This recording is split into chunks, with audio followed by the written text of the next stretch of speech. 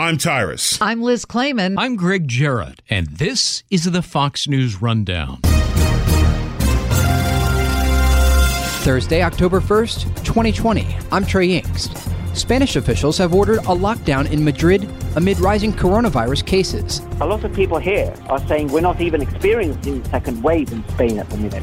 What is happening is a continuation of the first wave, which was only interrupted because of lockdown. This is the Fox News Rundown. Global pandemic. Spain continues to battle coronavirus as a second wave sweeps the country. There is significant pushback to the new restrictions surrounding COVID-19 in Spain. Over the next few minutes, you'll get the latest headlines on the global COVID-19 outbreak and hear from Spanish journalist Carlos Castellanos. Starting first in Jordan, where a second coronavirus lockdown is being considered. More than 5,000 cases were reported over the past 2 weeks. The Jordanians were one of the best in the region at handling the outbreak and are now imposing steep fines of more than $1,400 to people who violate quarantine rules. Now to Turkey, that has seen more than 300,000 total cases of COVID-19. Turkey's health minister admitted this week that positive cases aren't being reported unless people have symptoms, meaning Turkey's true numbers aren't known. Turkey has implemented wider testing, including testing at major airports that can process thousands of people each hour. Finally, in Spain, 133,000 new cases were confirmed over the past 2 weeks. A third of those cases came from Madrid, that is now entering a full lockdown. The Spanish capital has an infection rate of 780 people per 100,000. So will the new lockdown be enough for the Spanish people to curb the spiking infection rates? Well, yesterday, the government met with the regional governments to decide on whether there would be new restrictions imposed. This is Spanish journalist Carlos Castellanos. Most of the regions accepted the government's proposal for restrictions. 5 regional governments voted against, including Madrid.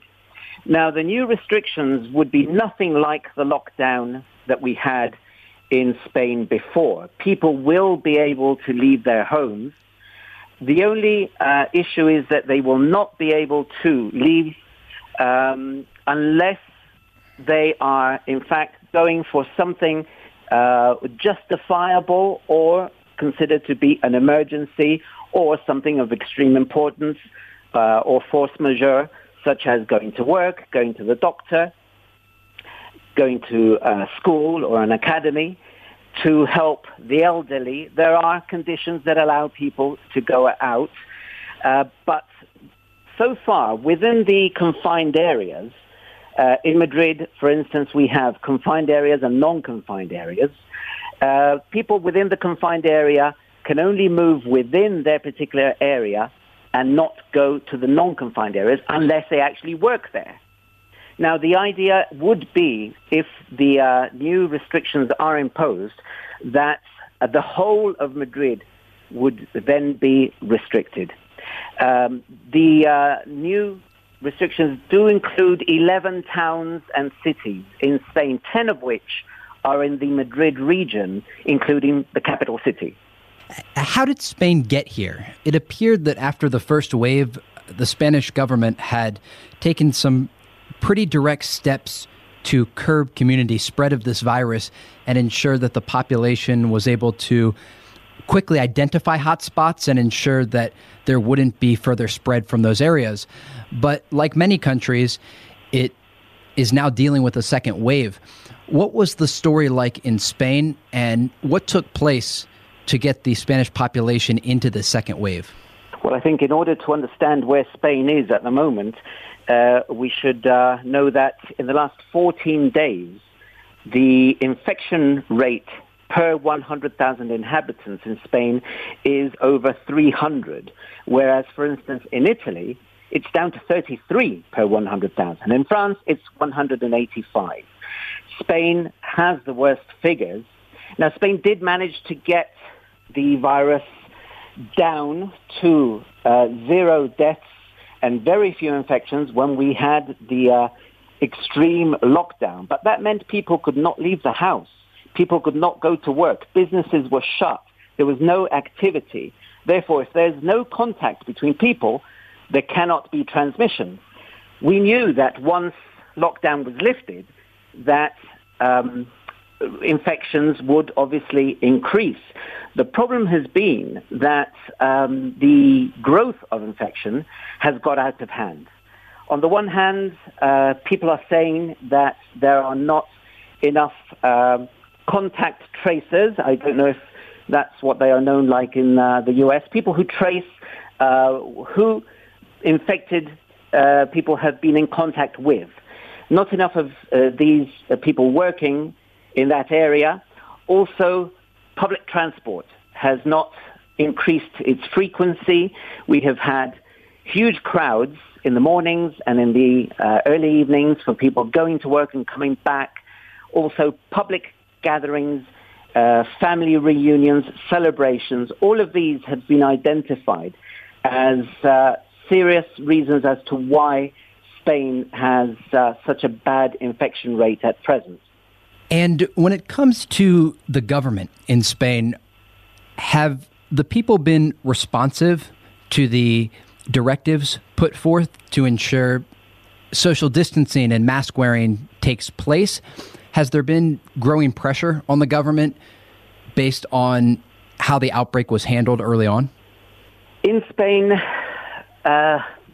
political life is very, very divided between left and right, between the governing PSOE, the opposition PP, the Popular Party, and people's opinions as to how the situation was handled depends very much on their affiliations and which party they support.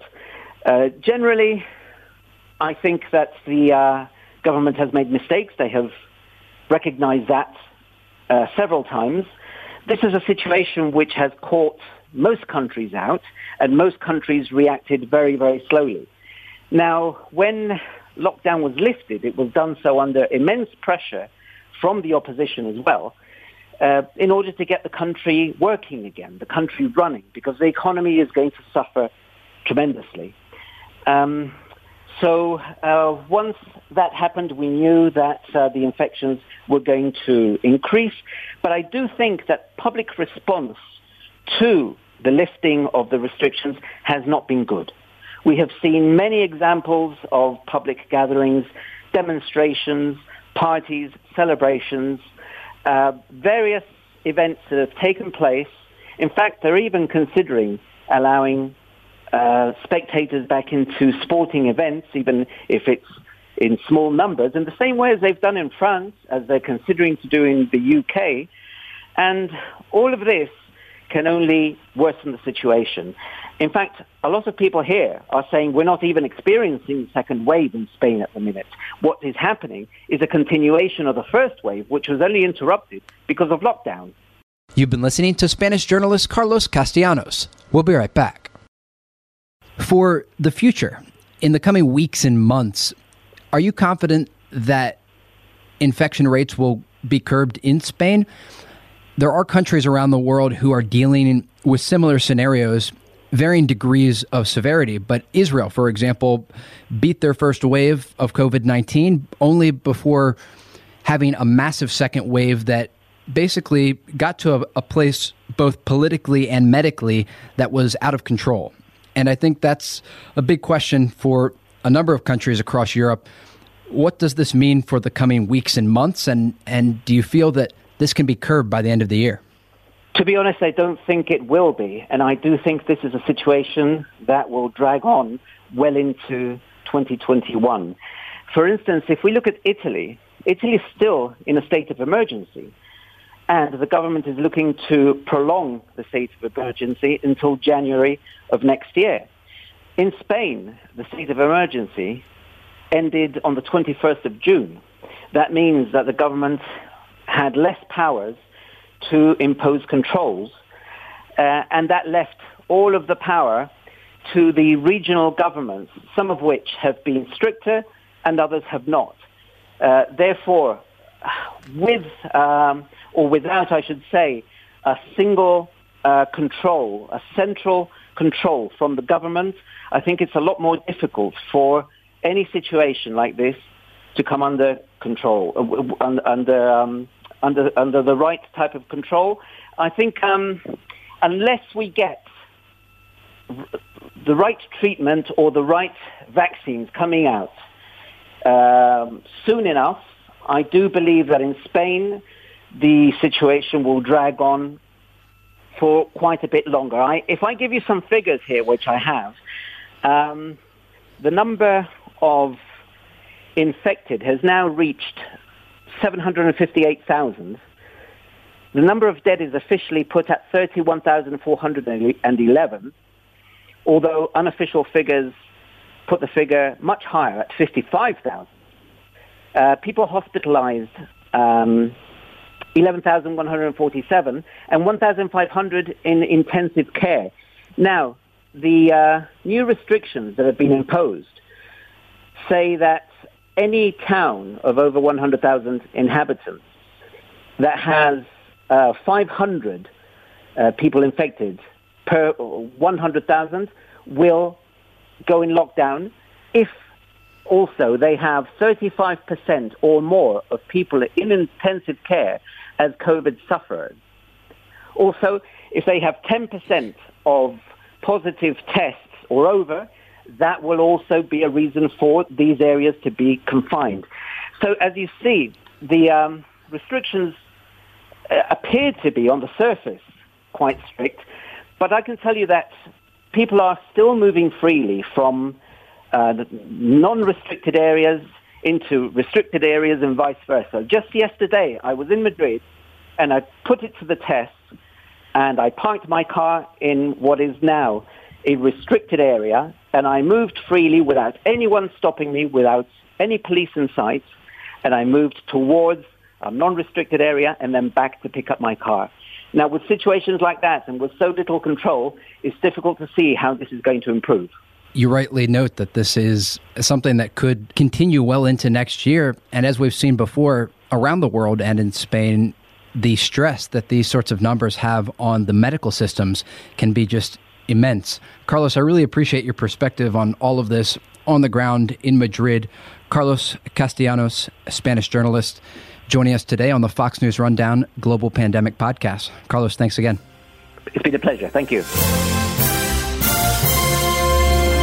You've been listening to the Fox News Rundown. Stay up to date by subscribing to this podcast at foxnewspodcasts.com. And for up-to-the-minute news, go to foxnews.com.